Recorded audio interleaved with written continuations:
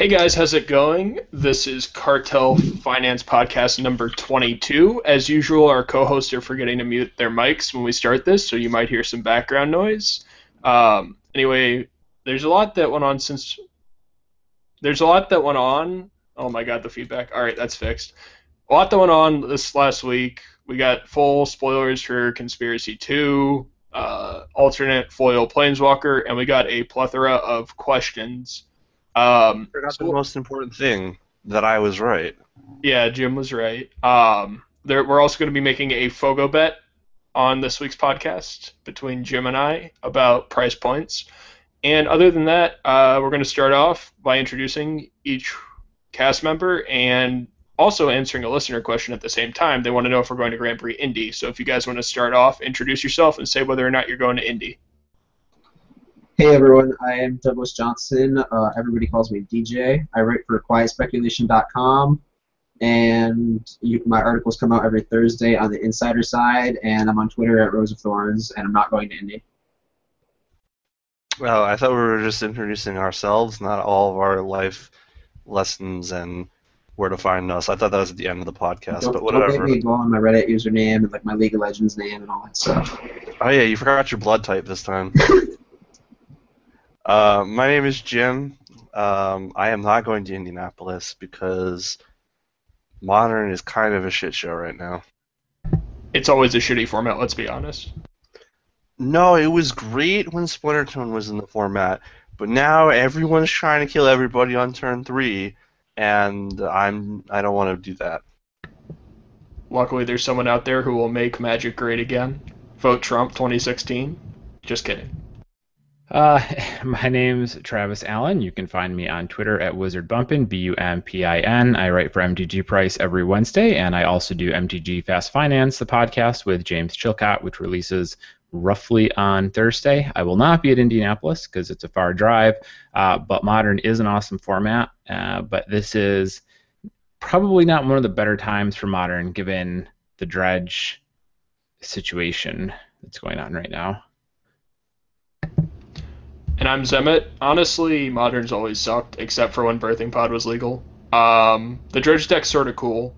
There's no need to be a troll about it, but I think it's an interesting archetype that, everyone had always said, oh, Golgari Grave Troll's $1 because of the reprint or whatever, and they're good to put away, and now you're finally getting paid off. And I don't think that card is done growing either. I can't believe that that's still like 10, 15 bucks. Like, I don't know if I'm buying them at that price, but I will definitely trade for them. Yeah, well, I mean, it wasn't reprinted in Conspiracy 2, and that's the first thing that we get into. Show and Tell was spoiled as a mythic. Berserk was spoiled as a mythic. That's pretty much it. They put like a Shatterstorm Fireball sort of effect in the set, which is cool, but I don't think financially that card will do much. Any cards that you guys want to talk about from Conspiracy 2? You're first, Doug. Yeah, no, I'm just pulling up the actual spoilers. So what Doug's trying to say is no, nothing.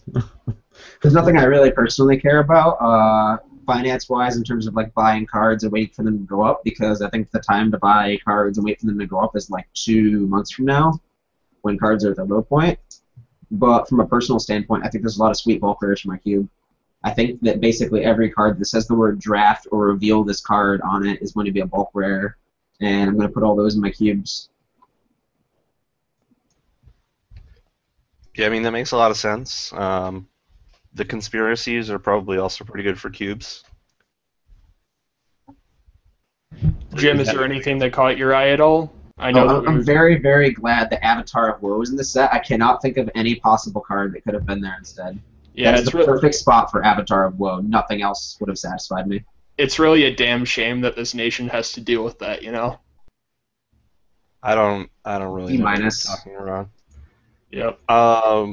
I really like Subterranean Tremors. I think that card is pretty busted in EDH. It's Earthquake that does a lot of other shit, which is always good. Like, Earthquake's fine. Earthquake that does more things is great. I think the new Grenzo is pretty sweet. I want to build a deck with him. I think Recruiter of the Guard is not good, but we'll figure that out later. I don't know. I'm just really excited to draft it. Like, it's gonna be nice that if you can open like one of a couple of cards, like you're not just like incinerating money like it felt like with the last conspiracy, where you feel like open even the really good cards, they're not really worth anything unless they're foil. Where here, I think we can open some non-foils and like be satisfied with what we did with our time. Yeah, conspiracy is tricky. If you look at the price list for the first conspiracy, which is now 2 years past, you've got Deck Faden at 20, Exploration at 10 to 12. My two dogs who are excited about our neighbor coming home. Sorry. There's not a lot of high-end cards in there, and I don't think we're going to see it much different with Conspiracy 2 either. Especially this time around, there's a lot of very strong reprints here. I do think either Burgeoning or Horn of Greed are the cards to keep your eyes on, because those are going to crash really well, and then they'll do well over time, because those are just really popular casual cards that are in the $10 to $15 range at the moment. But there's no like slam dunk from here. I think the mana doubler is really good for long term. It's like the 6/6 or the 5/5 that makes you the Monarch and then doubles your mana. I think that guy's really good long term. Yeah, that's true. That could be a sleeper pick, because that's a card that a lot of us are likely to glaze over, but will end up popular with the casuals. Like, it's a Mirage week that you can green some for, and it also draws you a card at the end of your turn. I also feel like Spitting Slime could be like a really good long-term casual card, because people love doubling shit, and that's what it does. It's definitely something to keep an eye out for. One thing to note is this set will be sold at Walmart. It's an unlimited print run, so it's going to be a little crazy. I don't think that there's a single mythic that can sustain over $25, and Jim and I had a little disagreement about that. So in order to make it official, if he hasn't backed out yet, there's a thing called the Fogo bet, which is what the Brainstorm Brewery Finance podcast did. Rest in peace. And basically, we're both going to make a bet. The price will be TCG mid by the state, and whoever loses has to buy the other cast member, dinner at a Brazilian steakhouse called Fogo, which is all you can eat at GP Vegas next year. So, Jim, do you want to talk about the card and what the price point it is? So I think we're going to start off a little rocky here. I thought we were talking about the foil one. Were we not talking about the foil one? We were not talking about the foil one, as evidenced by Facebook. We were talking about the normal one. Well, that is unfortunate, because I was at the higher price one on the foil one, not on the regular one. I will graciously allow Jim to withdraw what he had said in public, but I do think Berserk and Show and Tell will I'm go pretty below. sure someone could look on Twitter, because we had a Twitter conversation. Maybe we misunderstood each other, as many people do on the internet. But I was talking about the foil one being less than $40 or about $40, and you're like, nah, it's going to be like 20. Yeah, There's no way that a normal mythic in that set is going to be over $20. What card are we talking about? I had to take my headphones off to yell at my fiance. Berserk. And what were the two proposed positions here? Well, Jim's backing out because he thought I meant foils and I thought he meant normals, but Jim thought that foils... Whoa, time out. I wasn't backing out. I was just clarifying before I was in. You two are exhausting. We said we were going to make the bet here. Yep. So do you want to make a bet on foils or non-foils then? Whatever you want. All right, I'll do non-foils. They're below $20 TCG mid by December 31st, 2016. Don't you mean TCG market, Jeremy? I'm going mid because that's what we sell at. What happens if I also agree with you? Then we both buy each other our own dinners at GP Vegas while we wait for Stig to get out, and by the time we're done with dinner, Stig will go get breakfast. How about this? I will agree with you, and if we both lose, we buy Sig dinner. All right, deal. And Sig, and Sig, for those of you who haven't listened to our cast lately, I know it's been getting more popular. Thank you guys for the views. Sig is our unofficial 5th member. He came on one time, and his audio was bad, probably because he's just trying to eke out as much value as he can out of everything that he does, but he also has kids, and unfortunately when we record, it doesn't make time for him to step in. Hopefully we'll get him on for GP Vegas, though. There is no value in Windows Vista, Jeremy. What? I said there is no value in Windows Vista, at least that's what I'm assuming he's using. Yeah, probably. I think that part of the condition should be the SIG has to mention to you guys on Twitter the bet you just made within like 48 hours, and nobody tell him. So if he listens to any of this in 48 hours, he gets basically free dinner. But if he doesn't say anything, then it's excluded. No, Well, let's we go also one. have to be wrong. Yeah, let's go one step further. For those listening in on SoundCloud or any other non-audio based stuff, we do record this live and take viewer questions on YouTube. You can follow any of our Twitter accounts to see that link the next time that we record. But for everybody listening, this should be easy enough if you have access to Twitter.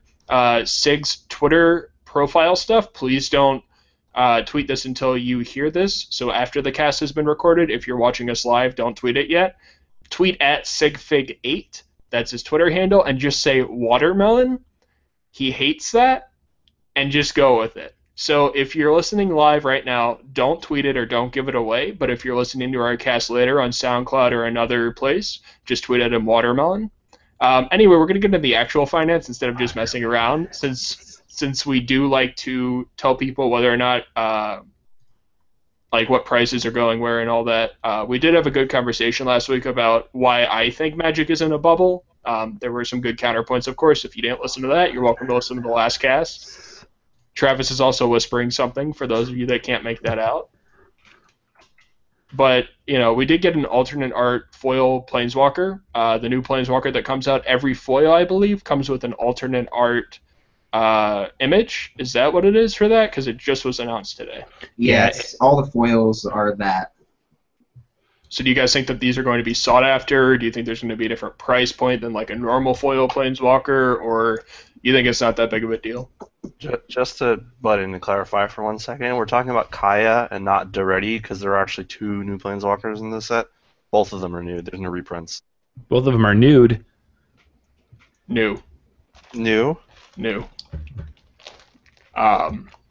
So do you think that there's going to be a different price point because it's an alternate art? We know that the promo Ugin, though mainly because of rarity and demand for Tier 1 decks and Cube, was so expensive. Do you think we'll see something like that? Do you think this is good enough to be included in all these types of cubes and whatnot, or you just think it'll be a fad?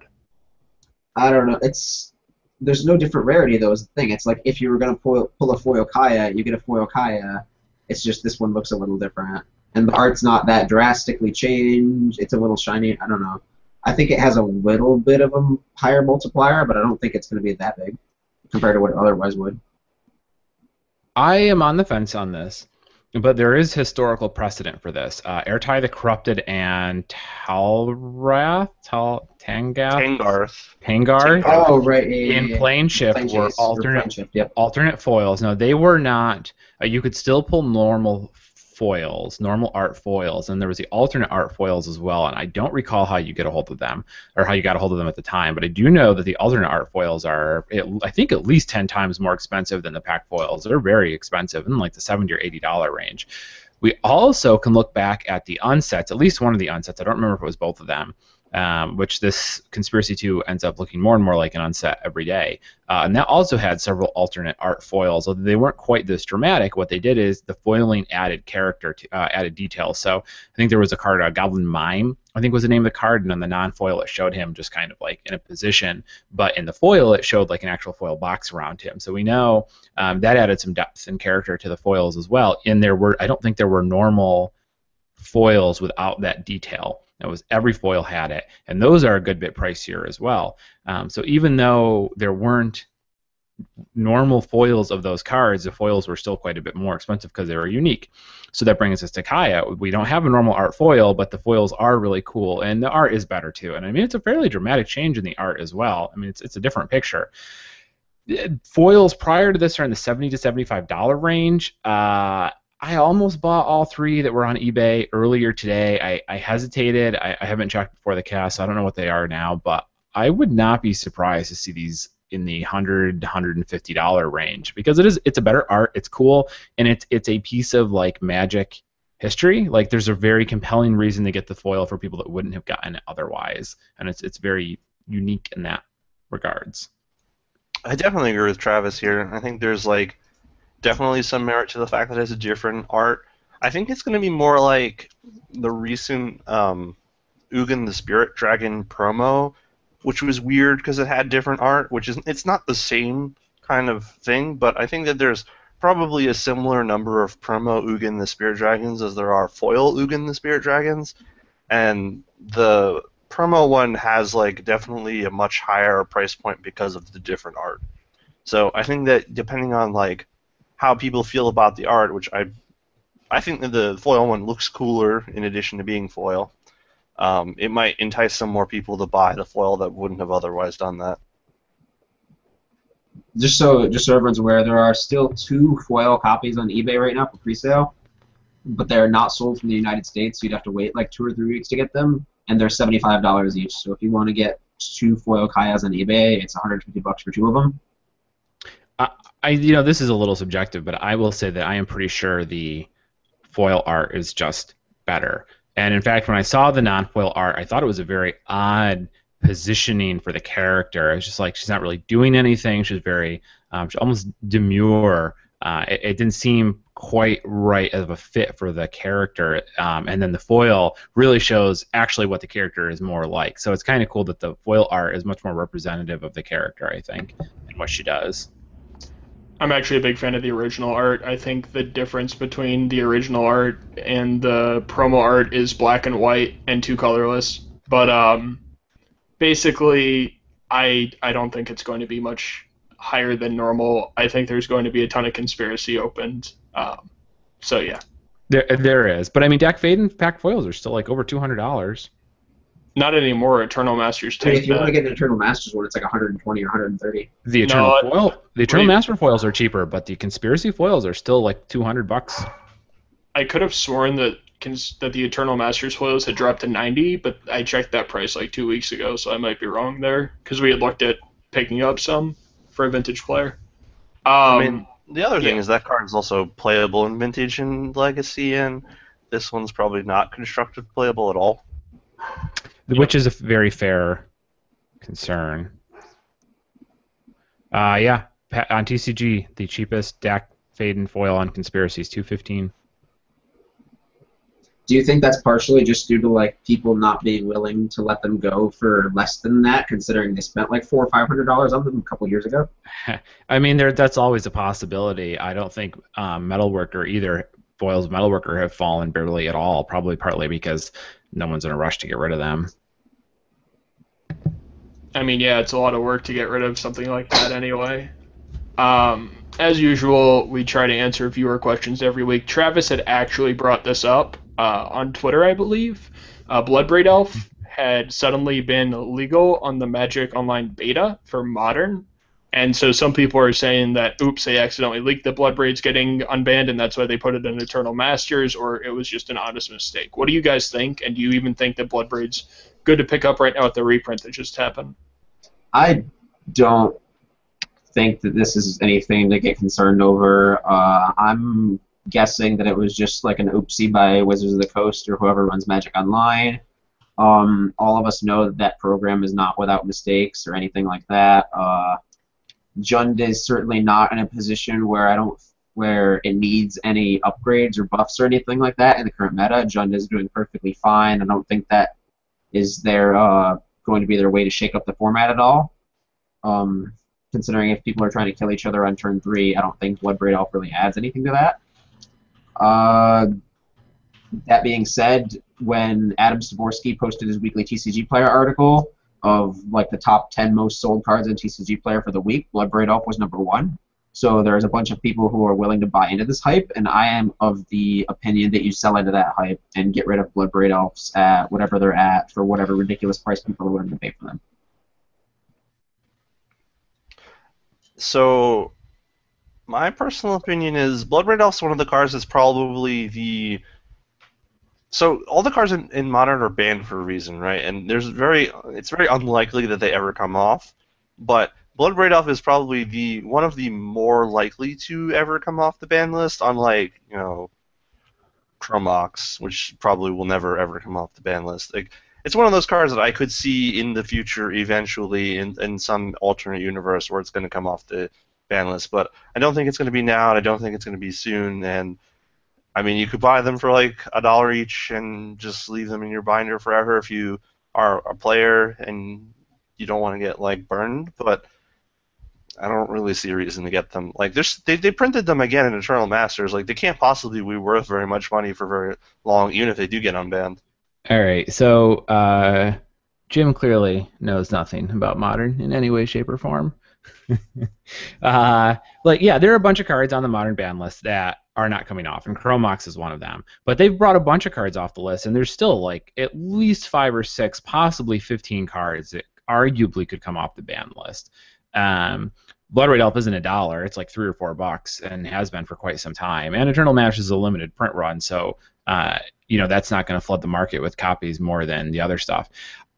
I'm of the opinion that when we saw, I think it was Splinter Twin get unbanned on Moto before, that was right before a ban list, and I don't believe that it was corrected. It was like 2 days or a day before the change or something like that, and it stayed unbanned on Moto, on Moto Beta until it was announced in real life. We are like 2 months away from a ban list update, so this is a much different timing, and if they were testing it at this point in time, they'd be doing it on paper. They wouldn't be doing it on Moto because of things like this. Corbin also pointed out in our Facebook group chat that if they were going to test to see whether or not they wanted to get it unbanned, they wouldn't like unban it in the format and then play the format. They would just like build decks and play them in like a free area. Correct. You, like don't need to actually restrict yourself to a format. I see what you're saying. Like still on Moto, just not restricted to the Modern. Right. They would play them in yeah. like the free casual area or whatever. Yeah, that's a good point. So, and we also know that Moto's extremely buggy, and if this was a real outlier, then it'd be like, oh wow, this is a huge flag. But given that your sideboard doesn't load or deload or whatever half the time you play Moto, I mean, this seems rather inconsequential, especially because apparently changing the ban status of cards on Moto is not just a flag. They actually have to like change real programming, which just seems insane to me, but it gives it more opportunity to actually break. And Bloodbraid Elf was the last card that they touched, I think. No, I guess that's not true because we've had some unbanning since then. In any case, I don't think this is a huge flag for Bloodbraid Elf coming off, but I do think it is one of the cards best positioned to come off the ban list. I think that it never should have been on the ban list in the first place. It was always Deathrite Shaman, and Wizards just didn't want to axe Deathrite for some reason. I do think Bloodbraid Elf would be better in the format than Doug might have given it credit for. It does a lot, and Ancestral Visions is back in the format, so it's one of those cards that is not as powerful as it looks. And with stuff like Dredge running around killing you on turn 2 or 3, it doesn't seem as much of a threat. But Jund is already pretty well positioned. Bloodbraid Elf is a very powerful card. All of this amounts to me thinking that I am hesitant to buy into Bloodbraid Elf right now, even though apparently a lot of people are excited about it. Because it is in the $3 or $4 range, I'd rather wait for the next ban list, and if it misses, maybe think about scooping them up. But I've liked Bloodbraid Elf pickups since it got banned last time, but I also wouldn't be eager to sell my copies under $10 because I do feel like eventually it comes off, and then you get paid off, and I don't really want to sell them for $4 at this point. Are you serious, guy, saying that they didn't ban Deathrite Shaman? They banned them all at the same time. You are robotic. Your mic is dead. I think he said something about Deathrite Shaman and Bloodbraid Elf, but they did not get banned at the same time, if that's what he said. I said that it is banned. Nope, try it again. Unplug your mic. That's horrible. Personally, I'm hoping Bloodbraid Elf and Jace come back with a Burning Vengeance. It would make Modern a lot more fun or palatable for me to play, at least. Is that a pun towards the card Burning Vengeance? That doesn't even fit. Like, how does that work? You cascade into Burning Vengeance? I mean, I think I lost all my wisdom with my hair. It was a pretty hairy situation, and it ended up in a close shave. But, yeah. Oh, you're the worst. You're the worst. Your mic is horrible, man. You need to do something about that. We still can't hear you. Jim, do you want to type your comment about Bloodbraid into chat? I actually think Jace the Mind Sculptor is one of the more likely cards to come off the ban list in the future. I think it's like in the top 3 of like what could come off. I can ask a question. I'm not trying to be rude. I'm just curious. Did you play during Zendikar Standard? Yes, I did. Okay. I just again same. I don't think blue 4-drops are playable right now, and I don't think that card would do much to change that. I mean, it would have an impact, and I think it'd have a deck, but I don't think it would suddenly be the best deck, and it'd be like solving the format and fixing it. Well, Cryptic Command is certainly not playable, so you got that going for you. Yeah. Man, I'm so sad. Die with Jace on board, and then they kill you with a Glistener Elf or something like. Yep. I am firmly of the belief that Jace would destroy Modern, but Like, what deck does it go in? Nahiri? Any of them, literally any deck. Like that was the problem with Zendikar, right? Is that take a deck, add Jace, it's better. And Modern's not gonna be quite that bad. Dredge isn't playing Jace, but any single deck that's even close to casting it would add him. Luckily, we're done with core sets for a while, so you shouldn't worry that much. I have returned. Am I still a robot? Oh my god, that's so much better. Wait, I didn't get that one, Jeremy. We're done with core sets. We don't have to worry about Jace the Mind Sculptor. KOR. If you really need me to spell it out for you, I've got crayons God, somewhere. This guy. I'm so glad it came back. I'm so mad that I almost missed it. So another thing that has been going around is the general notice of price trends that all the staples are going down, basically. Force Will is dropping. Thoughtseize is still dropping. Fetchlands went down another 20% in a week, which is pretty crazy. So is this doom and gloom for everything, or as we've talked about in various forums, what's happening with the market right now? At least with the fetches and Thoughtseize, I think that our previous discussion, or at least the results of our previous discussion, still holds true, and that everybody has these. Everybody's stockpiling these, wanting them to go up, waiting for them to go up, thinking that they're the MTG Finance wizards or whatever, and everybody has their sets of deltas, windswept heats, and nobody needs them. The player base hasn't grown significantly since the past couple of years, so there's nobody entering in lacking these fetch lands or lacking these sort of Thoughtseize reprints, and there's no new demand for them. So Force Will is a different creature entirely, so we haven't really talked about that yet, but at least in terms of the modern staples, I think that there's just not enough demand, and everybody has them, and everybody's waiting for them. Like, I still have 300-something Shocklands that I've been waiting on for forever, and I started to sell them over the past few months just because they're not going anywhere. I think the same is true with fetches and Thoughtseize. I think you just get rid of them. Jim? Yeah, I'm trying to formulate a thing that's not I agree, but I can that's go basically with what... No, I'm basically like cards that were reprinted from Return to Ravnica forward were printed in such large quantities compared to things before that it's going to take a very, very, very, very, very long time before they become expensive. Copies are not being lost to time, and they're not being damaged and lost forever. Like, there's just too many of them, and there's too many people that play during those time periods for stuff like that to ever be worth anything. Like, I think we need a really big push to the size of the player base before we really see any significant growth in cards from Return to Ravnica till now. I'll answer Force Will first because Legacy is dying, and nobody's going to be playing it in several years in the same way that nobody plays Vintage. So I don't mean that nobody is going to play Legacy, but nobody's going to play Legacy. As for fetches, yeah, that's tricky. I mean, we are just coming off of Khans of Tarkir, right? It's only been a couple months, and they're deflating. We saw it with Thoughtseize too. Out of Theros is still kind of deflating. I don't think that's even really hit its inflection point yet, or if it has, it just turned around. So we're probably, you're in much better positions with these than Shocks, and those of us that bought into a lot of Shocks got burned on those because they didn't rebound the way we thought they would. But modern players only play 1 to 2 Shocks a lot of the times, whereas fetches, you're looking at 4, 8, 9, 12 in a deck list. So the fetches at least have a rosier outlook long term. But will it be soon enough, and will it be worth buying into them? Is the opportunity cost too high? That's a good question. I haven't looked at each one of them individually to really formulate an opinion on that. But I think the best odds are probably on the non-blue ones, since the blue ones tend to start higher. But that's tough to say. I mean, there's probably a return there. The question really is it worth the opportunity cost? You're muted, Jeremy. There's another thing to mention here. Something that the Brainstorm Brewery guys definitely talked about. Every year, towards the end of the year, Magic goes through a seasonal decline. Prices stagnate and go down all the way through December up until around January. It's just something to watch out for, because I don't know exactly why it is, but Yeah, prices just drop every year. I think people are taking advantage of that, and they shorted a ton of stuff. I sold a ton of fetch lands to someone, and the only reason why I figured out why fetches had dropped so much is he had contacted me and said, "Why the hell did you sell these to me if you knew they were going to drop?" And I was like, "Wait, what?" And then we looked at how far fetches had fallen, and it's crazy.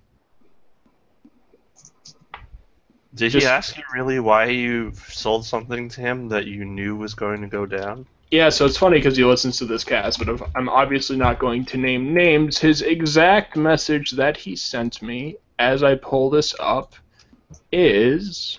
Hey, Jeremy, why did you sell me these cards? How did you know fetchlands were going to drop so hard right after you sold so many to me? I still can't figure out what caused this drop. I'm not mad at you. You didn't force anything down my throat. I'm just trying to figure out what I misjudged. That was the message I got. People don't actually play with that many of them. Like, they play with more fetches than shocks, but even the decks that play fetches, there's not that many of them that are very cheap. Did you see, what is it, the cook, the thief, the wife, and her lover, or something like that? What? The movie? No. Oh, there's a movie with that long name. It's got Meryl Streep. It's kind of famous, but there's a scene where they shove pieces of paper down a guy's throat, and that's what I was thinking about when Jeremy read the message about the guy having fetches shoved down his throat. Oh. It's pretty By the gruesome, way, actually. Legacy's not dying. We just started up our own series in mid-Missouri, and we've been getting plenty of people, so thank you very much. You can go to Eternal Extravaganza by Tails or Eternal Weekend or whatever. There's still people that play it. There will always be people that play it. Because of the amount of cards out there, it's always going to be limited on how many people can play and the money that it takes. I mean, people aren't going to stop playing it. People still play paper vintage, but, you know, it's irrelevant. How about this way? It's basically, the format's irrelevant if you don't want to queue for the PT, which severely limits its exposure. To be fair, the amount of people that show up to FNM are a small portion of the overall population that plays Magic. The fact that we're talking about the PT is the 1% of the 1% of the people that go to FNM. You know, there's so much scrutiny on what happens at the highest levels of Magic, but the actual Magic where WotC makes most of its money is happening on kitchen tables. And that leads us into another listener's question. He wanted to know why EDH price... let me pull this up real quick. I believe the exact phrasing was, why does EDH set prices? It was something along those lines. Consuming aberration. Is that rhetorical? Is that any different than, like, why does Magic set prices or why does Standard set prices? Like, yeah, I'm trying to pull it up. Doug, I just realized you have your shirt on. yeah. Yeah. I got my shirts in today for my future vendoring. Did you get one for your fiance? I did. I got an order of 12 done. 12 shirts. The actual question I didn't is... have that many friends. The actual question is, how serious is Commander affecting prices? And even though that's like a partial question, I mean, casual is the majority of Magic. Like, that's why we continue to invest in bulkers all the time, because they can only go up, or they're just a solid investment. Stuff like that 7-mana enchantment from Return to Ravnica is now almost $2 mid, and since I sell at mid, like, that's crazy that it went from a bulker to that, and the only person that had picked up on that was the guy who had been doing bulk that entire time. Yeah, I mean, I wrote an article about this quite a while ago called Consuming Aberration, and that's what the message was. It was like, this is a card. It was during Ravnica Standard. It was like, nobody anywhere in your FNM is paying any attention to this card whatsoever. Half of you forgot that it's in the set, but it's like a $3 card. And it shows you the power of the casual market, is that there's this humongous silent majority that buys tons of cards. And really, you only encounter these people if you basically run a store. That's the only time you even know these players exist, because they wander in and they browse the binders and they buy bulk rares or whatever, $3 consuming aberrations, then they leave. But for just the average player, you would never see these people. They're invisible. It's interesting because, like, I started as one of those players, so I have a lot better feel of what those players would like, and I'm also engaged to one of those players. So I just sort of have this, like, extra sense as to what those players would enjoy and how that sort of market affects prices. The only time that you're really going to see them is at pre-release, and that's like the best time because first of all, you're selling a bunch of singles to people that never come in the shop that are EDH players only, but then you get those casual people that have been playing forever, and they bring in all these Praetors that they're not using, and Praetors are hot fire. Those things move quick, and like nobody has those in their binders anymore, but the casual players do. Because they're like, why am I going to have this $25 card? I can trade it for more dragons. And you're like, sweet, I can move this card. I'm not going to offer you $3 on it. You know, you're not going to screw them, obviously, because you want them to keep bringing in these old cards. But it's definitely nice to get older inventory in from these casuals, especially bulk. You know, my friend invited me over to play EDH with him the other day, and his two buddies showed up who hadn't played Magic too much in a while. They used to play ultra casual. We were playing EDH, and the one guy was talking. Just to give you an idea where they were, the one was in a 4-player game was playing his blue-black mill deck with no creatures, and he was playing Dissolve. So you know that level of EDH.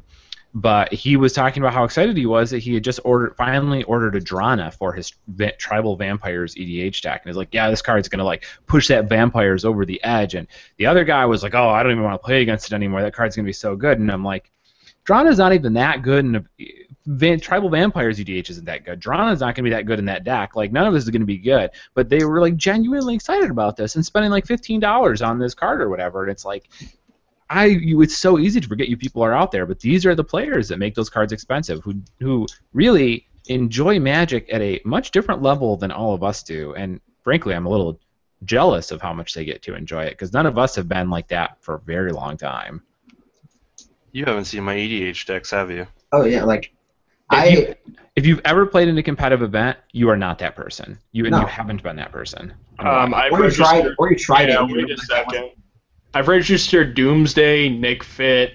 I even got DQ'd for playing Four Horsemen. That's fun for me. That's a very different level of satisfaction. If you don't get excited about the new dragon in each set, you're not that guy. Like, but I do. I love the new dragon in the next set. It's going to be great. And I get a Berserk, so I can Berserk my Atarkar to kill people in one hit. The fact that you even realize Berserk is a good card means you're still not in that player looks at Berserk and realizes it kills their creature at the end of the turn and doesn't want Berserk. Exactly. No, I'm like a slight bit above that, where I'm like, it's okay if my guy dies as long as that guy dies. The thing is, you're a Timmy, or I guess, is that a Timmy? But you're a knowledgeable Timmy. It's these guys who just don't know any better, right? It's the players who play Dragon's Claw. Like, I have regular conversations with people who think that Shipbreaker Kraken is broken. Which one's that one? It's a monstrous tap, your guy. It is broken. It's in the name. It makes it. And it turns into a 10-10. You tap 4 of their guys, and their guys stay tapped for as long as you have the Kraken.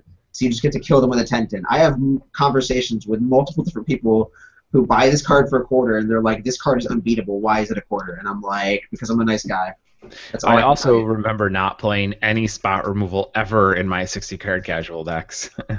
Yep. One person shows up with Doomblade, you're like, who's this guy? Get the hell out of here. Okay, so the easiest way to explain how casual players impact Magic card prices is Sol Ring is worth more than nothing, and the only formats you can play it in are EDH, Cube, and Vintage. And I'm pretty sure Vintage is not the reason why it's so expensive. And there are also like 90 copies or 90 printings of it. Yeah, we sell out. We sell out like every week. $1 until like the sun engulfs the earth. Command Tower will still be $1. You know what I like? Myriad Landscape is like $4 or $5. It's an uncommon from a Commander Pit run that is literally only playable in EDH and is like a $4 land. And you can only play it in like 1 or 2 color decks too. Yeah, but that still manages to hold a $4 price tag. Yep. Yeah, man. Sometimes you just want another Crows and Verge, okay? I would play the heck out of that card in my Get Rog monster deck, but I want to pay $4 for it. That's unfortunate. Yeah. We should play some EDH in Vegas. I don't think Travis likes my idea of EDH. I was thinking Booze Cube. I have a very distinct view of EDH that I'm not sure meshes with the greater population. Which is what, you don't like people playing Armageddons? If somebody plays a Return 1 Reliquary Tower, he'll scoop them up. Yeah, I think infinite hand size is bad for the format. I don't do Graveyard Recursion. I don't do tutors. Are you a Bant only person though? No. I actually have difficulty not building only mono red decks because I think those tend to be the most very interesting EDH decks. But I think that graveyard recursion and tutoring leads to repetitive game states, which is kind of contrary to the idea of EDH. And I think infinite hand size just ends up with 35-minute turns every time. So at And least 4-hour you're games. at least you're playing more than 3 colors, because otherwise you'd be Rakdos intolerant. I'm sorry I didn't set you up for that a little bit better. But yeah, basically for those listening, this is definitely a casual podcast. But yeah, like casual players influence everything, especially if you're a grinder. They're the ones that want to spend money on packs, which is normally a losing proposition. But then they open a $30 card, they're like, I don't want this. I want more packs for my bulker. It's very profitable to establish contacts with casual players, and Dog's done a good job of that. Opening packs is great. I should go do that. It's even better to establish contact with casual players when they're cute. Okay, I don't. What? I don't. Yeah, I'm just gonna. They can be female, Jeremy. What? Because you contact with the player. Well, Travis is going a little far down the hole. I think He's all shackled up now. He's got to express himself somehow. Yeah. I'm the only happy and single person left on this cast. It's sort of nice. I have a very symbiotic relationship. It's great. I bought a sorting tray, and then my girlfriend sorts my bulk. Yeah, I'm not gonna lie. Your girlfriend's sweet to hang out with, like with you. Not. I'm not insinuating anything there. Jeremy, 4 years from now, you're gonna be the Ryan of our cast, so I'm gonna run your feet over the bus right now. I won't have any hair left. Do you have any hair right now? No, man. He's got eyebrows. Yep. Ooh. All right. We sure they're not drawn on? No. So there's a other fun stuff there with Drana something, but I don't know what it is. Yeah. Anyway, getting back to finance instead of just making shitty jokes, there were some other viewer questions that had been asked for us. Basically, there was a person that asked about Restore Balance and whether or not it's good, because it did win a WMCQ and it only has one printing. We've already seen Gargadon go up. What do you guys think about any of the Suspend or whatever cards? Ancestral Visions, if you had held on to those when they were still banned. I can see Travis reaching over and grabbing his stacks of Restore Balance. I've only got like 30 or 40 myself, but I know he's got like at least 100. So I'll let him do that one. That card will eventually be $15, and we will both be vindicated. And, this is why we're called the Cartel Aristocrats, because we all buy out cards, except for Jim, apparently. Restore Balance will be $15 one day. I have some specs. I found, I just moved kind of recently, and I just found my 80 copies of Thespian Stage that I bought for like 50 cents. I might eventually sell those. Yeah, go to a Grand Prix and flip them. I'm not sure I'm ready to get rid of them yet. I'm still holding on to them. To answer the question, I really like Restore Balance. It is an effect that is irreproducible in Modern right now. Wheel of Fate, for instance, is it Wheel of Fate or Wheel of Fate is the other suspend card that we haven't really seen much of yet. But that is at least you can find other cards that do that with the Miracle one, whose name I forget right now. So the effect is still in the format. Forge Soul. But Restore Balance just doesn't exist. Like there's no other effect like that in Modern. So I think it's only a matter of time before somebody finds a way to bust this card. And Nahiri, I wouldn't have guessed Nahiri would be it, but maybe it is. If Jace were on ban, it'd be Jace. Travis, what are those packaged in? Like, it looks like you bought those. It looks like just one of those big plastic bags. Oh, okay. It looks like you bought them. It looks like it's sealed or something. Yeah, well, it is. I think I got them all from one vendor. I think they were all from ABU or something like that. I just never even opened them. I don't remember. So we've seen sites. Geez, open Tyro's tracker. Value. You realize half the people listening are listening on SoundCloud and can't see any of this? I don't care. I'm going to show off my Restore Balances. I opened a tireless tracker. But you're jealous now. One day, Travis and I will make enough money on Restore Balance to outweigh the losses of Faith's Reward. Oh God! Don't get them started. In the teeth. Yep. For those unaware of what Doug is talking about, Star City had a big sale quite a while ago, and restore balances, not restore balance, Faith's reward was like 25 cents, and I bought, I don't know, 100-ish in that ballpark and mentioned it. And Doug, I think, must have gone out and bought them too, because it's a really cool combo piece, very playable. There's only one printing. It was in a core set. And I was like, okay, there's some real possibility here. And then they just thought in conspiracy for no reason other than to make sure we never make any money off of that card. To be fair, you did buy out and publicly stated that you bought out Suchi on this cast, in fact, and people still hate you for that. So, About that's what the cartel does. like 9 of them, all right? Yeah, and then I asked you for one, and you're like, nah, man. Well, that's on principle.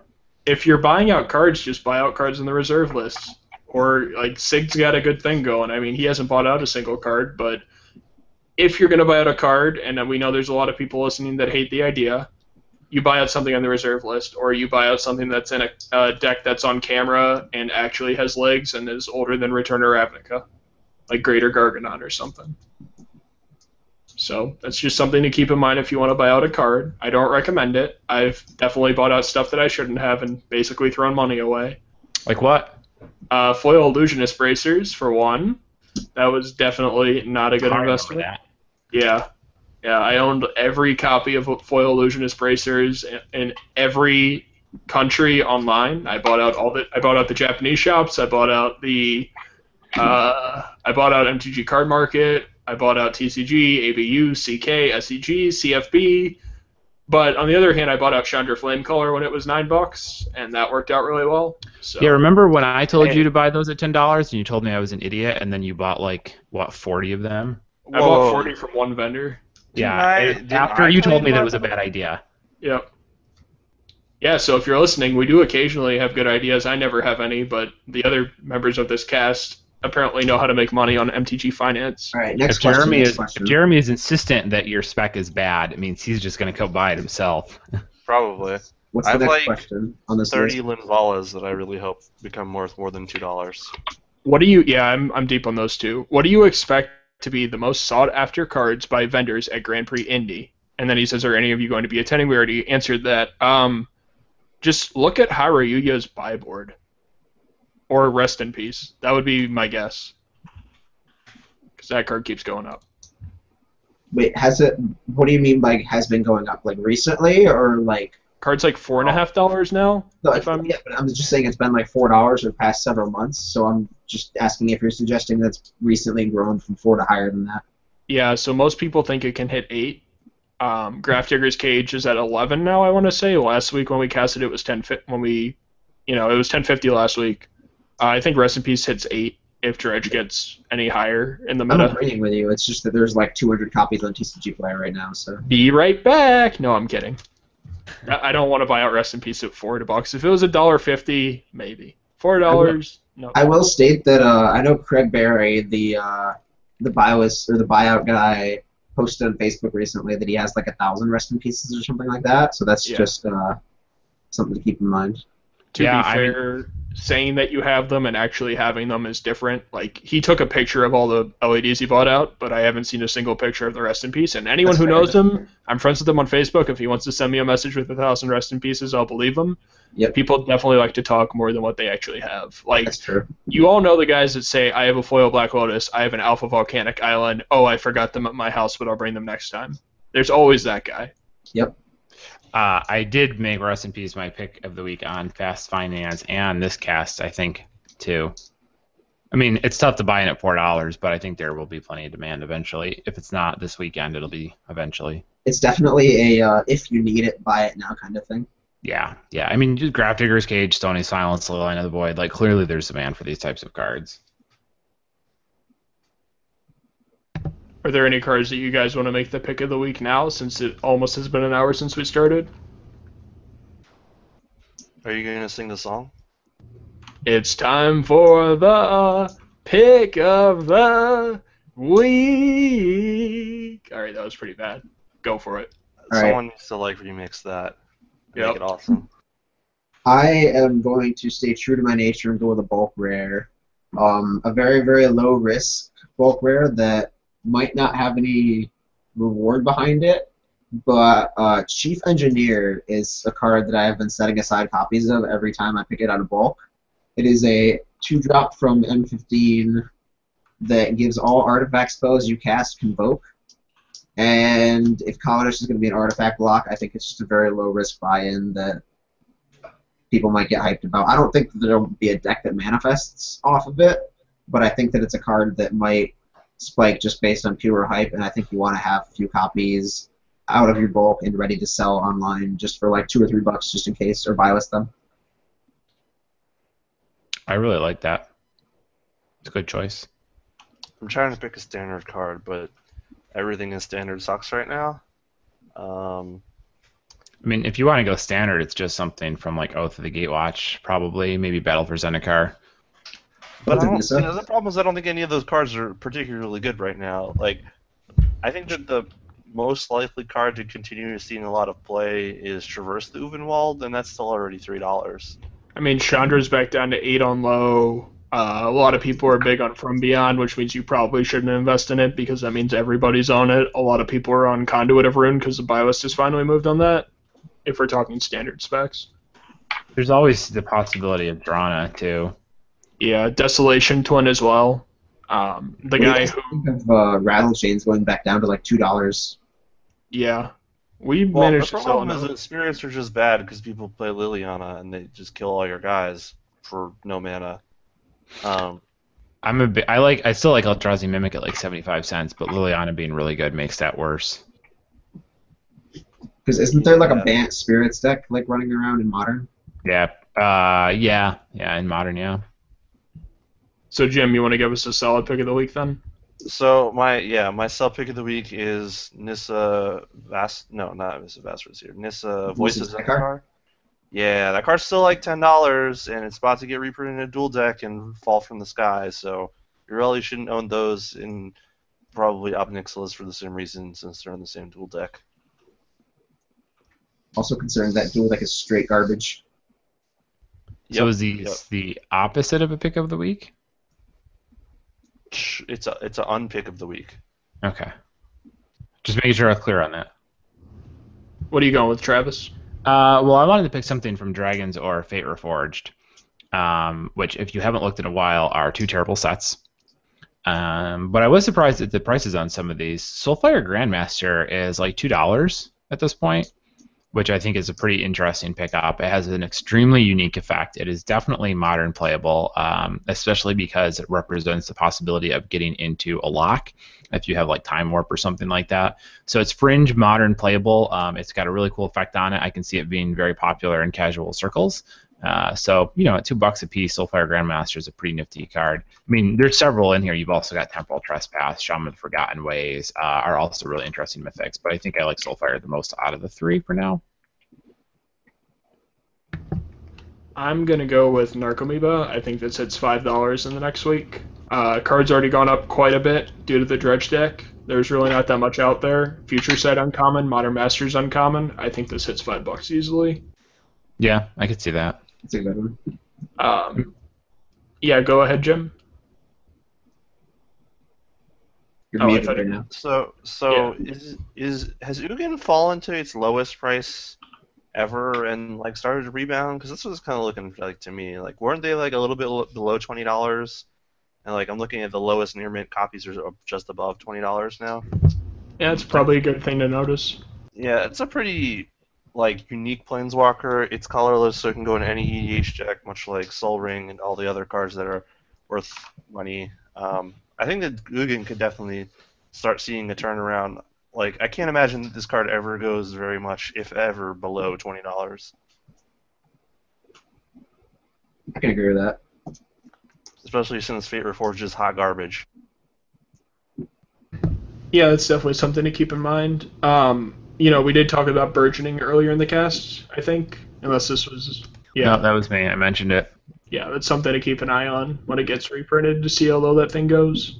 I think you could watch the exact graph for exploration and then like copy paste that onto a graph for burgeoning and then use that to figure out when you buy a bunch of burgeoning foils and non-foils. I'm with you on that one. That and burgeoning. Or that and Hornagreed. So I think this wraps up another week of Cartel Aristocrats. Do you guys want to go ahead and give yourselves the old plug? Yeah, sure. My name is Douglas Johnson. Everybody calls me DJ. I currently write for quietspeculation.com, and my articles come out every Thursday on the insider side of things, which is definitely worth paying for. You can find me on Twitter at Rose of Thorns. What? No, sorry, breathing out. I thought somebody laughed. Yeah, that's basically it. You can follow me on Twitter at Rose of Thorns. I usually post a bunch of Magic cards to sell on there when I get collections in, and I give people deals if they follow me. So that's always nice. And then I list the cards on TCG Player, and then I get money, and then I buy more collections, and that's how I'm paying through grad school. So. Wait, Magic cards are worth money? Shit. Yeah, I also nobody. just recently got these Card Garden shirts. I'm gonna use to potentially sell it, vend at some small local events in the near future. So that's gonna be fun. I got a banner too. Oh, last MTG Finance tip: if you're going to get a banner and T-shirt screen printed, it helps if the owner of the store who runs that also plays Magic and is willing to take Liliana the Veils instead of $100 bills. So that always helps. Hashtag MTG Finance. Yeah. Yeah, I was gonna say hashtag sig value, but whatever, that's close enough. Yeah. Jim? My name is Jim Casal. You can find me on Twitter at PHROST_, and you can find my articles every Tuesday on Modern Nexus. And soon possibly other places. Travis Allen. I'm on Twitter at WizardBumpin, BUMPIN. I write for MTG Price every Wednesday. I'm on MTG Fast Finance, the podcast with James Chilcott.